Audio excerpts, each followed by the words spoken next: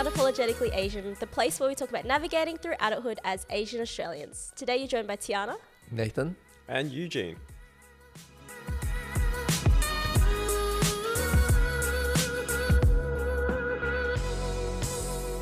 Welcome, boys. Welcome. thanks for having us. Now, you guys may have heard a familiar voice in the show. Eugene is back. You're back. Couldn't get enough. By popular demand. But they're back for a different reason. He's not just a hustler for the nightlife, but you've also got another business as well, and so do you, Nathan. The business of feet. So that's what I got added to a group chat that was called Foot Fetishes. bit of background there. Feet fetish only. And yeah, that's what we're going to be talking about today. It's actually a lucrative business, feet. You know, that's why it's very popular. All about the feet. Very popular category on OnlyFans, and I think we're going to learn a lot today from you guys. So let's have a bit of an intro first. Tell us a little bit about yourself and what your business is all about. So my name's Nathan. I'm the co-founder of Paire. We started selling socks 3 years ago, and they are the most comfortable socks in the world. We use material science and sustainable materials to create. Yeah, it's a brand new material that you can't really find anywhere else on the market. And we've been selling socks for a year and two. Now we expanded into underwear, socks. Sorry, I just said socks. Underwear, t-shirts, and hoodies, sweaters, and yeah, all kinds of apparels that has some problems to be solved. And yeah, you know, the business is doing pretty well. This year we're doing 6 million in revenue and selling over 50,000 pairs of socks. A lot of feet. A lot of feet getting saved from stage. So yeah, and you know, the best thing about our socks, I guess one thing will come up later, is that they don't smell at all. So you can pretty much wear our socks for 3 days to 7 days straight without smelling, unless you are a very special person. Like me, I go 10 days. Yeah, I was going to say, how many days are you on? Because you 10. didn't travel 10. Yeah, and then you flip it inside out, you get 20. Yeah, if you switch it from left to Have right, you guys- 40. It's a hack. Have you guys heard of girl math? I have heard about girl math, yes. Get this, all right. So a handbag costs $10,000, all right?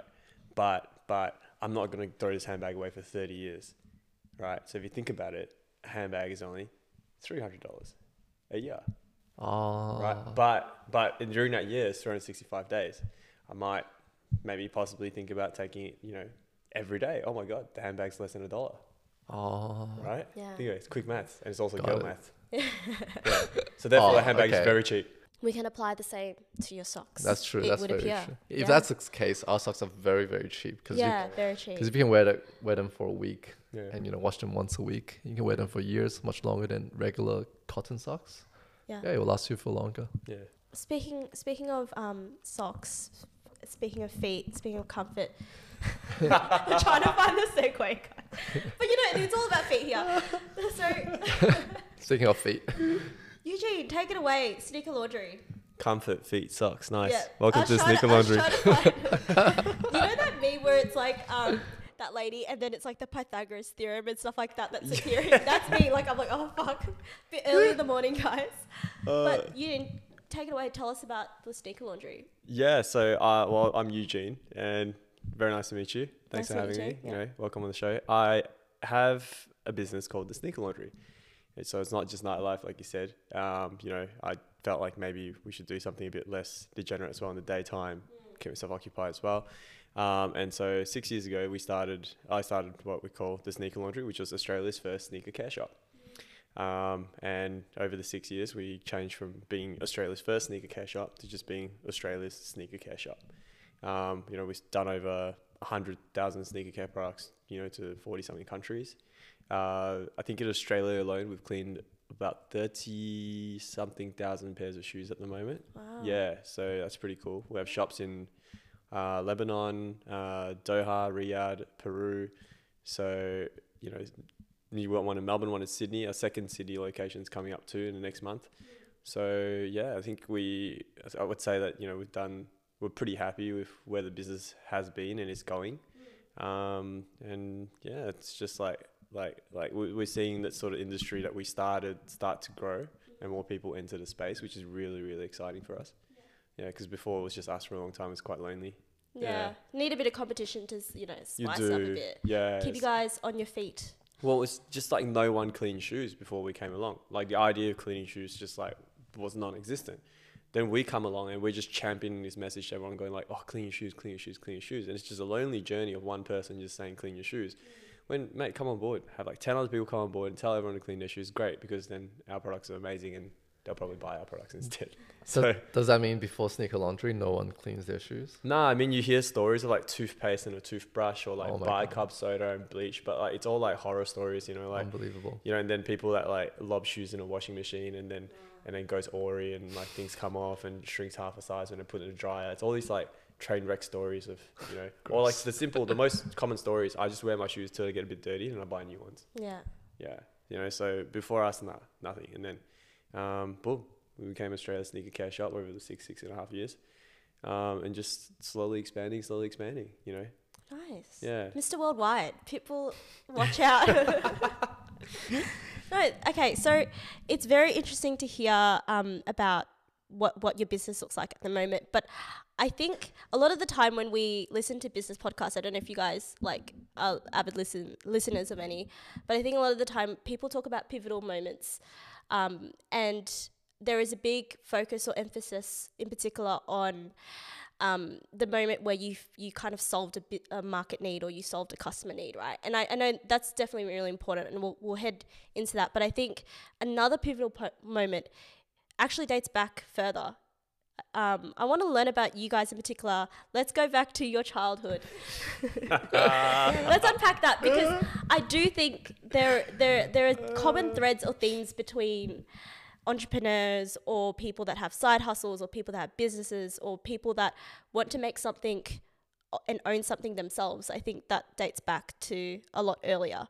So tell me about like what it was like to grow up, and yeah, a bit about your background, bit about your childhood. What was young Nathan and Eugene like? I'm actually quite interested. Mate, if you wanted to take me back to my childhood, you got to bring up the feather duster. Yeah, you know, like feather duster. The feather duster. Yeah, not the soft end, the stick end, the cane side of the feather duster. That's all you got to do. Yeah. Bit of juicy discipline. Yeah. Is that how you grew up? Hey, So how you grew up? Oh yeah, I grew up extremely disciplined. daily discipline. Oh well, I guess I'll start then. Like, yeah, like I mean, it was like I grew up in Singapore, so I was in Singapore until I was 12, and it was just like Singapore's a very high achieving, like, you know, real brutal place. Like the amount of homework you get through as a kid, and then that's not enough because you get tutoring like 3-4 times a week, right? And then even when you're doing sports, like you're supposed to be just this like whiz at sport. So you see like friends that are trying to excel in even like playing the piano or the violin, and you see friends that are like playing golf and well trying to excel and beat each other. It's super competitive. Like can't imagine like 8-10-year-old kids just competing. Like in primary school we got segregated by our grades. So like you know how you have like 10 classes in a primary school, for example, they named it, like, you know, it was a Christian school, a Presbyterian school, so they named it, but everyone knew that the class that started with letter A was the top class, and then the class that started with letter B was the second class, and it kept going down. What class are you in? Fortunately, I was in the first class, but like the risk of falling into a second class was something like your parents would hang over your head and be like, "Look at him, he went to the second class, right?" Like you know, you better not go to second class, right? You know, like. You know, and it was crazy because like they would literally rank you within your class. Like it was crazy. Like yeah, and the difference between like three marks, like 97 and 100 was like 20 spots. So like, you know, if you dropped it, then I don't know, maybe you bring shame in your parents when they go for high tea, and they might be like, "Ha, my kid's on rank 2 and your kid's on rank 20 and whatever." Yeah, it's ridiculous. And then you can imagine the kids in like the very last class how they would feel. Yeah, so it was. But that's actually so interesting. Is it like when you're in the playground, like, was it this toxic culture where you wouldn't hang out with the kids in the lower? Well, yeah, I tiers? mean, the schools created that because like you're like in that class and hanging out with, so it's a very elitist class, Yeah, for okay. example, and you're all talking about where you dropped your 2 marks from 98 to 100. Like it's not like, oh great, let's celebrate in a moment. Like we got a 98, let's go out for a celebration. Yeah. It's like, suck shit. You dropped the 2 marks. Where'd you drop the 2 marks?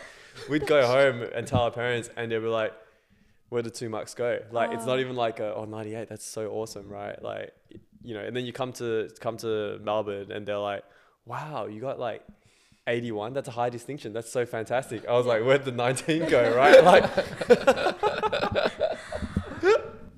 What did you have culture shock then when you moved to Australia? Like, oh man, like I went from like having homework to do all afternoon and tutoring to finishing like the entire week's homework in like a singular class. And I would go home and just turn on the TV and mum would be like, where's your homework? I'm like, finish it all. You know, she'd send me tutoring. I'd have nothing. It's so chill. She got so pissed off. She like, no, I'm not even joking. She got so mad, right? She went to my high school. I went to Vermont Secondary College. She went to the principal and said like, you need to make my kid go to year 8. She'd already go to all the teachers and said like, give him more homework. I still finished it. Yeah. And the teachers literally said, I've given him the entire year's worth of extra homework that I have. And it's been like week 2 or week 3. And mum's like, he's getting stupid. You guys are making him dumb. Like she marched into the principal's office and dragged me with her and was like, you put my kid up to year 8 now. Like, you know, and he's like, nah, but they're all integrated already. They've all made friends and he's going to be a year younger. And she's like, you don't put him up. I'm going to take him to another school that will. He's getting stupid in your school, da da da da da. Next morning I go to school.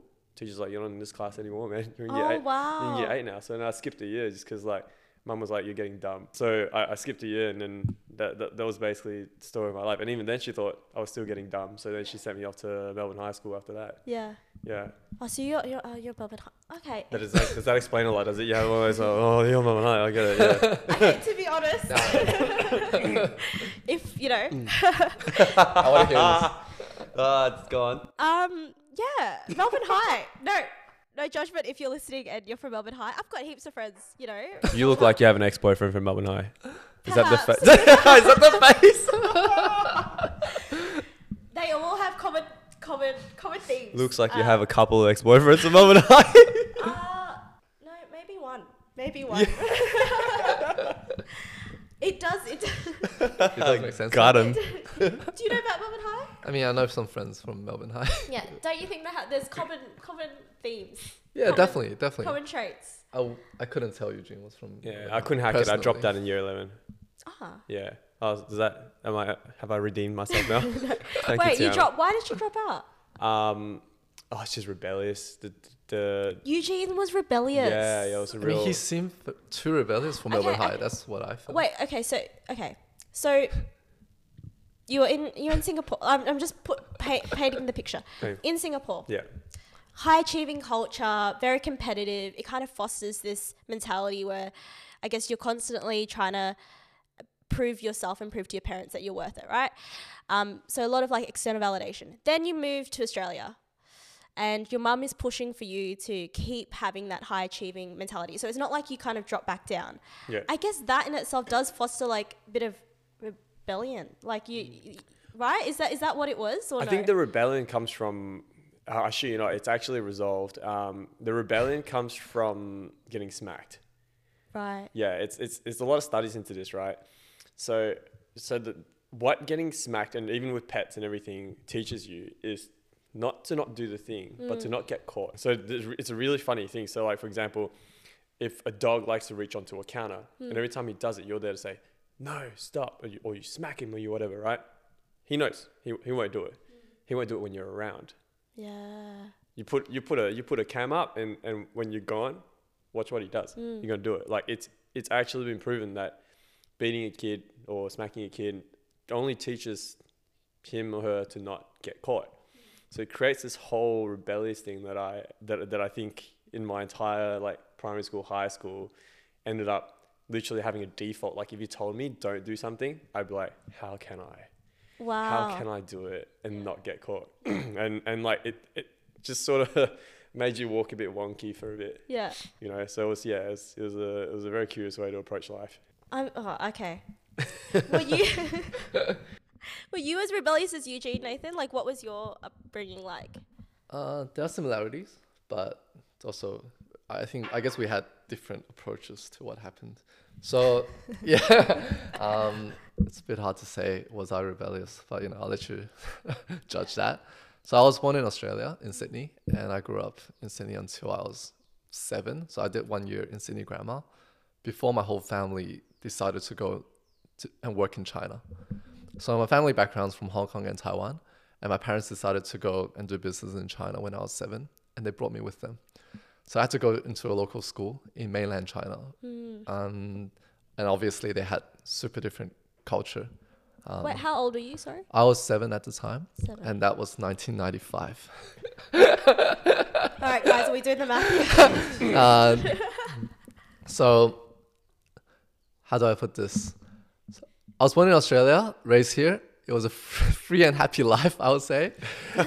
Everything's good and happy. They were coming, the shipping containers were coming from China to Australia, and Nathan was the only one going the other way. I was going exactly, and you know it still sounds strange to me because you know even today we see so many Asian or Chinese or people from Hong Kong and Taiwan just coming over to Australia trying to migrate here. But my parents decided to go the other way. Reverse Uno. Reverse, just to because they saw the opportunity, they saw the business opportunity. This dude's in China. Everyone's like, look at his farm. Look at his farm. Yeah. So I went back to China, and they didn't just put me in a normal school. Yeah, okay. They put me in a military boarding school of China. Okay. So we had teachers who were ex-military soldiers. Strict. Really, really strict. Really, really disciplined. Like we had military training every day, morning and night. What does that involve? What does military training? Like push-ups. Marching, standing, okay. Doing those boring stuff. Yeah. In the sun or in the rain, in the cold, you just do everything. It's quite tormenting. I mean, I did mine for 2 years and it was like was it compulsory for you? Yeah. So yeah, it was compulsory. Yeah. Wait, so you came over when you were 12, so you had to do it at that young age as well? Yeah. So after year 12, I went back to Singapore. Right. Okay. To do my 2 years there. Oh. Yeah. Yeah. I did it for I did it for 6 years. Yeah. In primary school. Yeah. It's like Boy Scout. It's just real trauma bonding. Yeah. Yeah, it's very traumatizing, as you can imagine. And how did that make you feel? I couldn't cope. Like I couldn't really understand what's happening. I couldn't even understand what they're talking because my Chinese weren't good at the time I arrived. So I had to speed up my studying, and so I had to caught up. I had to learn the whole language in like 3 to 6 months at a year, at grade 1. Yeah. So I bit hard. Yeah, so Duolingo wasn't around at that Duolingo time. was not. So I had a lot of private tutoring. But yeah, I did caught up over my first holiday, and then my second semester there was a lot better in terms of language. But culturally, I just couldn't understand anything pretty much. And it was very traumatizing because I don't fit in. The school was very harsh. All the other kids were like laughing at me. They call me foreigner because. What's the word? You know how I guess you said it before, fob. But what is there an equivalent in? They just call you foreigner because they were like primary school kids. They just call you like foreigner. Yeah. That's it. Yeah. Literally foreigner. Literally, and that was my nickname for a few years. Yeah. And and of course, there's a military school. There's spanking involved, but I guess I learned so many other ways to punish kids in that school. That's not physical. Hey man, give me the best one. Wait, you learned how to punish people? No, I just observed. I just observed and learned. Take notes. Give me the best one. I probably wouldn't pass it on, but there's a lot of mental stuff there. Mental abuse. Mental abuse, things to make you feel bad and stuff. But yeah, I was there for 6 years. I survived. It was like hell looking back at it. And then I came back to Australia. So did you come back with your family or just yourself? Just myself. Okay. So I came back by myself because I couldn't participate in some sort of national exam there. So I couldn't go to senior high. So I had to just leave China earlier and came back and live with my family here. So I have my grandma, my uncles, like everyone else is here. Just my parents went over, which was so strange. Yeah, I came back and I couldn't, and then I couldn't get used to the Australian schools because I was That's a lot of culture shock. Yeah. I was a lot of cultural shock back and forth. It almost feels like I just got used to the Chinese way and Chinese military way because I later learned that that's not even the normal Chinese way. Right. It's a Chinese military, strict discipline, cruel way of growing up. And then I came back to Australia, which is the complete opposite. And I remember going to school and I was bowing to teachers on the hallway. and the teacher bowed back to me. And I also later learned that in normal Chinese schools, they don't even do that. Yeah. It's just like a very strict school thing. But yeah, I was a lot happier back here. But I guess what I learned was just my adaptability to the world. I gotta know what like seriously what cruel shit. I mean, Can we deep dive? Give me some juicy shit, man. well, I guess physical abuse was very common. Fuck, like the teachers. Actually, no, hang on. We got us. You know, ours was pretty bad too. We got like public spanking and shit. Public. Oh, what? I guess Yeah. public physical abuse was common. Shaming was very common. And it just happened on a daily basis. And we have a lot of rules because it's a boarding school. So it's 24 hours. There's no going back home. Yeah. And at nighttime, they will assign a senior student to live in every dorm room and to monitor all the junior kids. And imagine a grade 4 looking after grade 3s. They learn how to abuse their power from their teachers. So they're not nice. Yeah. They were like, I'm the king of this dorm now. You guys all have to listen to me. And they would just boss people around and physical abuse the kids as well, just because they're 1 year older. Do you think you brought any, like, did any of that rub off on you? Do you feel? I guess How do you treat your employees? I hope I'm very nice to them. I'm confident to say I'm very nice to them. You either my conform team. or you go against, right? Like Yeah. What What I learned the most you're was used just to. how to survive, really. Yeah. I just learned how to survive, how to get off the hook, how to not be punished. Like what Eugene said, you just learn how to not do shit in front of them. And yeah, it was crazy scary.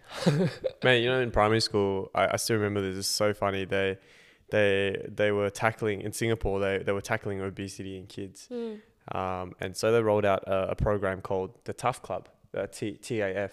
They call it Trim and Fit Club, right? But you really only went there if you were deemed to be fat. Oh. So I mean, you're all primary school kids. You know, tough is fat backwards. Like, you know, like we all knew that. And then Ashi and I, like it was the saddest thing because you'd have friends that were like not fat, they were just like bigger built, Yeah. right? But because they put you on a weighing scale and it wasn't on a chart, and you look fat, and then they put you in this tough club.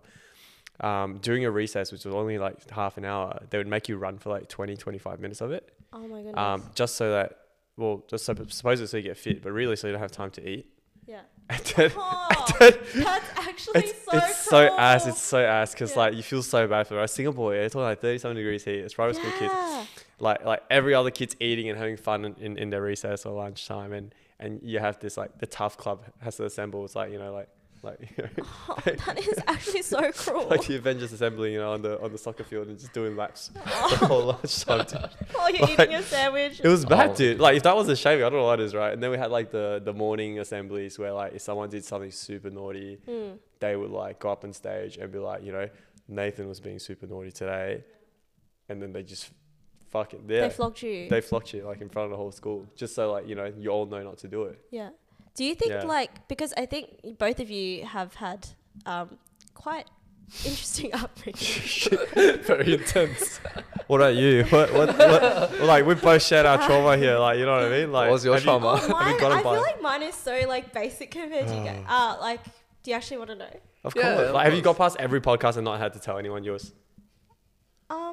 Oh, I see. No, I tell my POV. If you're craving a sweet treat or refreshing dessert, our longtime friends at Scoopy, Melbourne's favourite bingsu joint, are offering you lovely listeners a delicious 15% off your order when you use the code UA15. You can use this when you buy takeaway or in person at their Melbourne CBD and Gwen Waverley stores. The offer is subject to change, so be sure to tune into our episodes weekly for the fresh deal. Thanks so much, Scoopy. We appreciate y'all.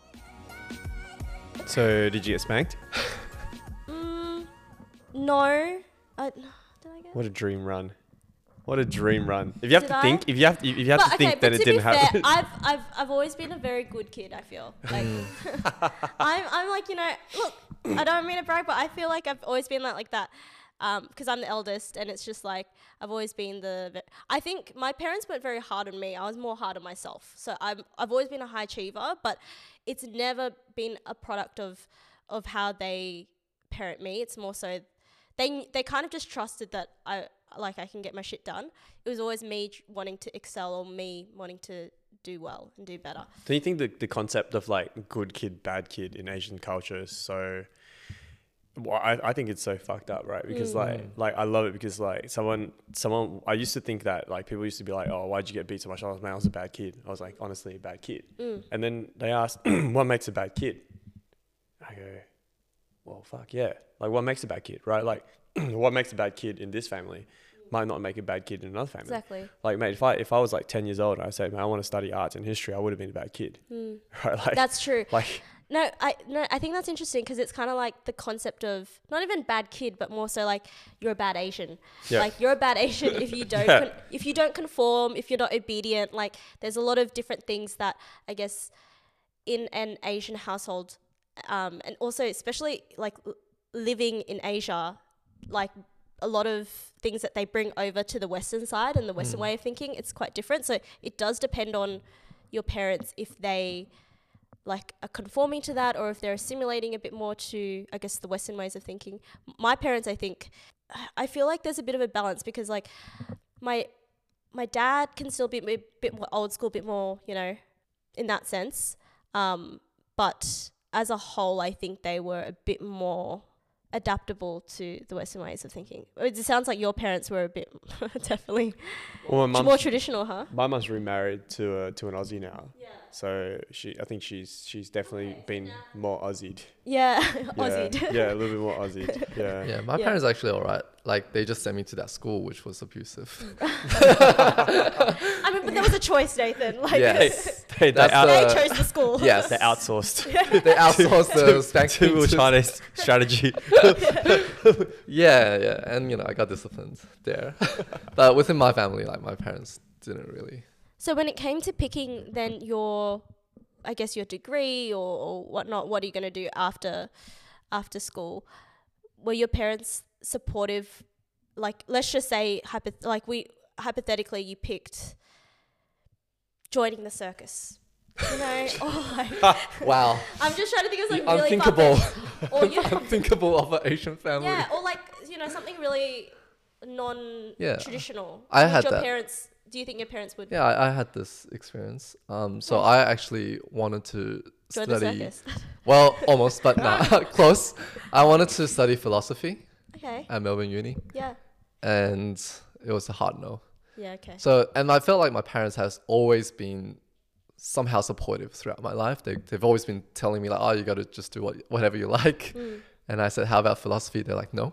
I got that as well. Like, every step of the way, they're like, oh, you know, we're so happy for you to do whatever you want to do. Like, as long as you like, you know, be the best version, whatever, you know. And then I was like, well, I don't want to go to Melbourne High.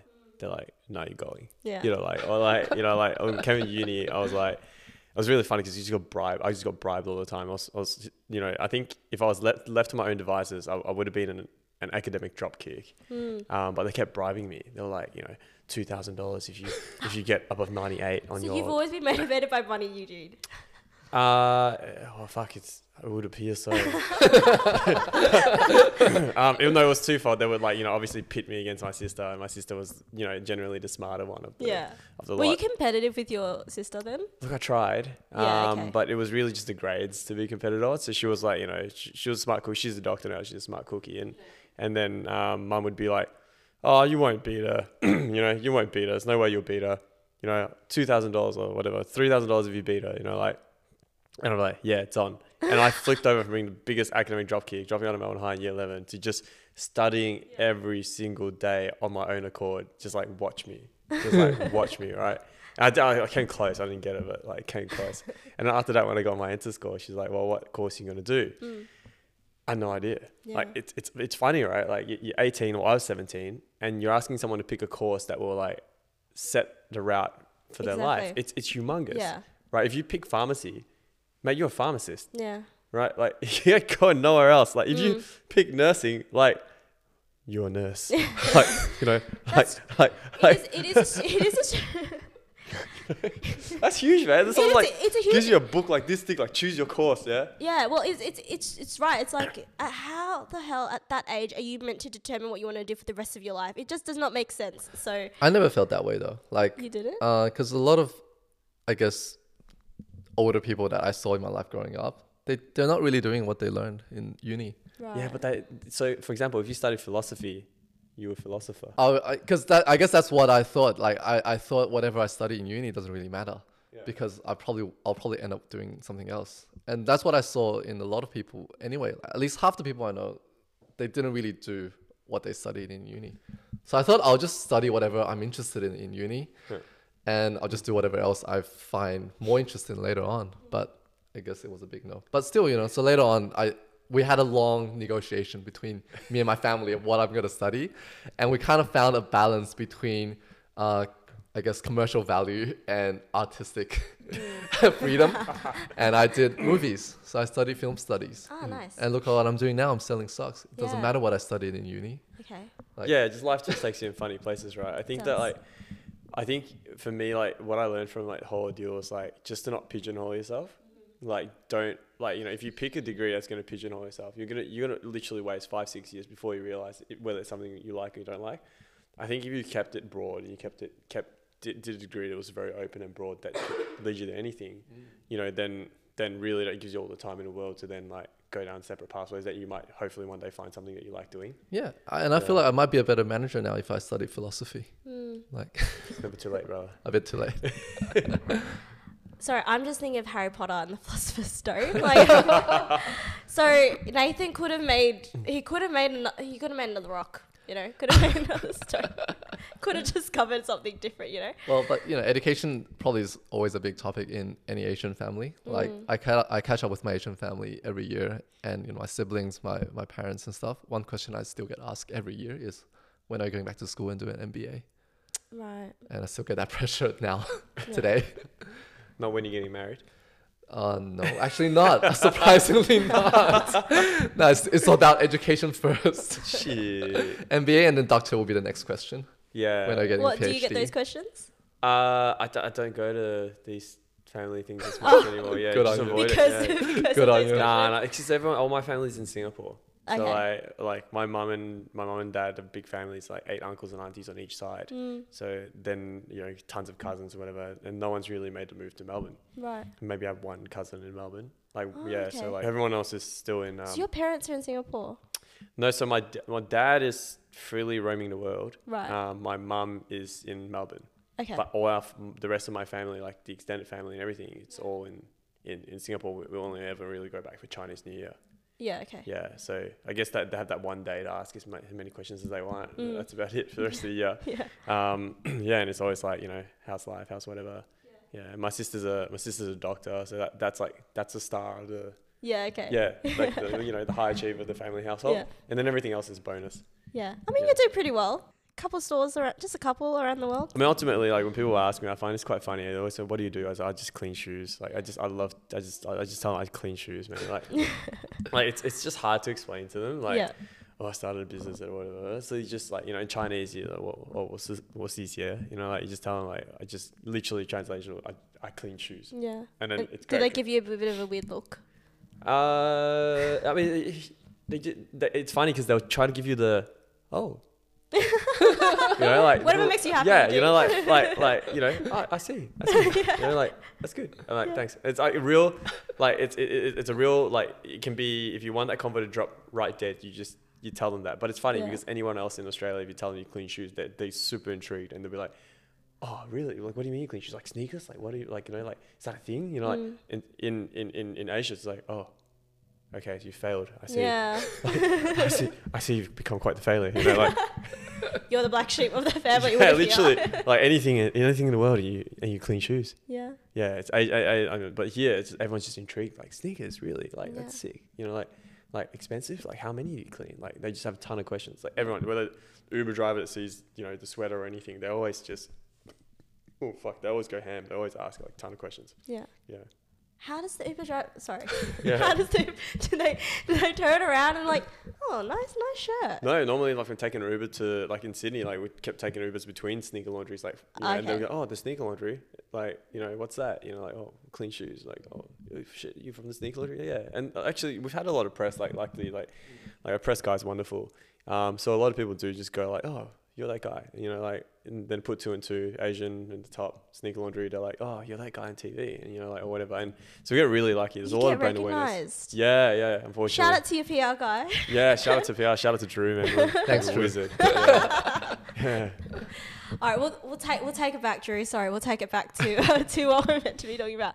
But that's really interesting to hear about. Like, I guess for both of you, it does seem like something that's really, I guess, a key ingredient to why you guys have veered off to the entrepreneurial path is you wanted to write your own story or create your own narrative. It seems like, because it's interesting, because I think when we were talking about that good Asian, bad Asian thing before, I'm speaking very generally here, but I think you get to a certain age where you're like, you don't give a shit.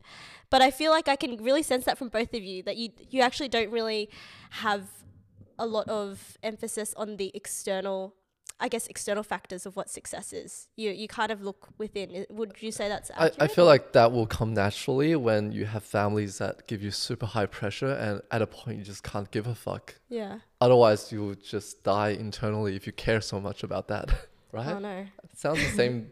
I think the most stark realization was when I think it was a book that said, one day, it was almost like it was talking to me. Like, one day your parents will not be around.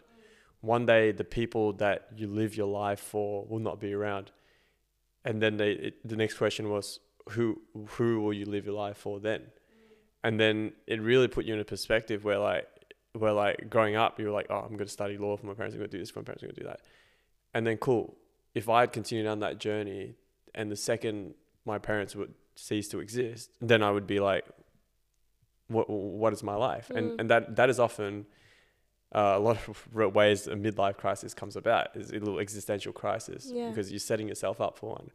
And for me, that was like also the same reason why I don't let that external factor really push and tell me what is successful and what isn't successful, because when that changes or that those circumstances change, then what then? Like, or is it all of a sudden you're not successful? Like, is the 2023 level of success a G-Wagon? I'll get a G-Wagon, but by 2024, maybe it's a Tesla, maybe it's something else, right? And then you're like, oh fuck, I'm no longer successful. Like. I think it's definitely like a bit of a conflict that you have, and I'm wondering if you guys had that like internal conflict of taking that leap of faith and doing something and going out on your own and just sticking with that path that's always been like, I guess, preordained, or like, because I guess in Asian culture we are conditioned to have this sense of filial piety, or really like you live for your parents, you really need to respect them, and of course respect we still do, but there's this real big emphasis on you kind of owe, I guess, your life to them in a sense, because, well, they've sacrificed so much for you. And that's that common thing where you kind of feel a sense of guilt by doing something on your own. And I'm wondering if you guys have ever experienced that. You kind of said you've read a book and it spoke to you, but was there ever a moment where you were umming and ahhing, or were you just like, yeah, let's go? Yeah, like the entire 2 years of sneaker laundry, 3 years of sneaker laundry after I graduated, like mum would be like, have you found a job yet? And then, like we said on the morning show, or like I would say like, I'm still looking, like, and we'd get all this like press, newspaper, Herald Sun, The Age would write about us, and my people would talk about it in front of my mum, and my mum would, they'd say like, oh, you should be so proud of your son. Like, we saw him on the news the other day. He's doing such great things. And my mum would be like, yeah, but they're still not giving him a job. Actually, they're like that. He's still struggling. Like, like, and she'd call me, and I remember these drives home, and she'd call me like, have you found a job yet? Are you still looking? And I'd be like, yeah. It's dry out here, man. It's hard to get a job. Like, they're just not hiring, and that was like some level of guilt, but like it quickly went away. I think just for the same reason, right? Like knowing that this is your life and you have to live it for you. really just sets the benchmark, knowing that, hey, it really is on your parents to accept that this is your life. So it's like, don't, but I think the understanding comes from they were raised a certain way. So I think when you have some understanding of like how they were raised, they didn't have the luxury of like career choices, right? You take the first job that pays you enough so you can put a down payment on a house to have the security around your foot. But I mean, man, look at what we went through with COVID. You ain't going broke. Like, you know what I mean? You're fine. Like, so the way I see it, it's just like, you really do have to live your life for you. And you can't let that sort of influence you. But that being said, like, I'm not going to go to my parents and say, fuck you, this is my life. There's still some level of respect there, and like understanding that they'll take time to grasp that. Yeah. So on my end, slightly different. I pretty much grew up by myself my whole life since I was 6, being thrown into that boarding school. So thank you, Eugene. And I guess, that made me less influenced by my parents a lot. So I've been independent like really early on. And I kind of knew that when I'm in trouble, they won't be there. And I kind of learned that lesson the hard way. That I just have to look out for myself. I have to plan for myself. I have to just do whatever makes me safe, makes me comfortable doing. And I guess traditional careers were never an option for you. Never a real option for me, I guess, because for me, I guess coming from my childhood, like even looking at, let's say, traditional workplaces, that looks like abusive and bullying, and there's all that hierarchy in there. That reminds me of some sort of trauma. And I guess I'm also very rebellious in a way, like since a kid, that I just never wanted to do something that everyone else is doing. And because I have a similar situation like you, I had siblings, like older siblings that are super high achievers, and I just knew that I could never achieve what they've done. And I'm like, I'll probably just do something else. And being a freelancer, being in creative industry, and starting my own business are just different ways of surviving, different ways of living my life, I guess. How do you guys feel? Is it this free therapy session? Yeah, Asian therapy. Yeah. Are we still being good, guys? Yeah. It's Vibe check. Was that too depressing? No, it's funny because I went down this journey like probably during COVID, where I had like a mini existential crisis. Like, am I doing the right thing? Is it not? And every day it was a new problem. Like, is it easy just to work for someone? I hope you enjoyed listening to Nathan and Eugene's childhood trauma and enjoyed listening to us bond over that. Now tune in next week as we deep dive into the ins and outs of their businesses. So that's the Sneaker Laundry and Paire. If you enjoyed this episode, remember to like, subscribe, follow us on your favorite podcasting platform. We're also on social media. You can find us on TikTok and on Instagram, as well as YouTube, where you can find more video content. Spread the love, hope you enjoy, and sending love and good vibes. Bye-bye.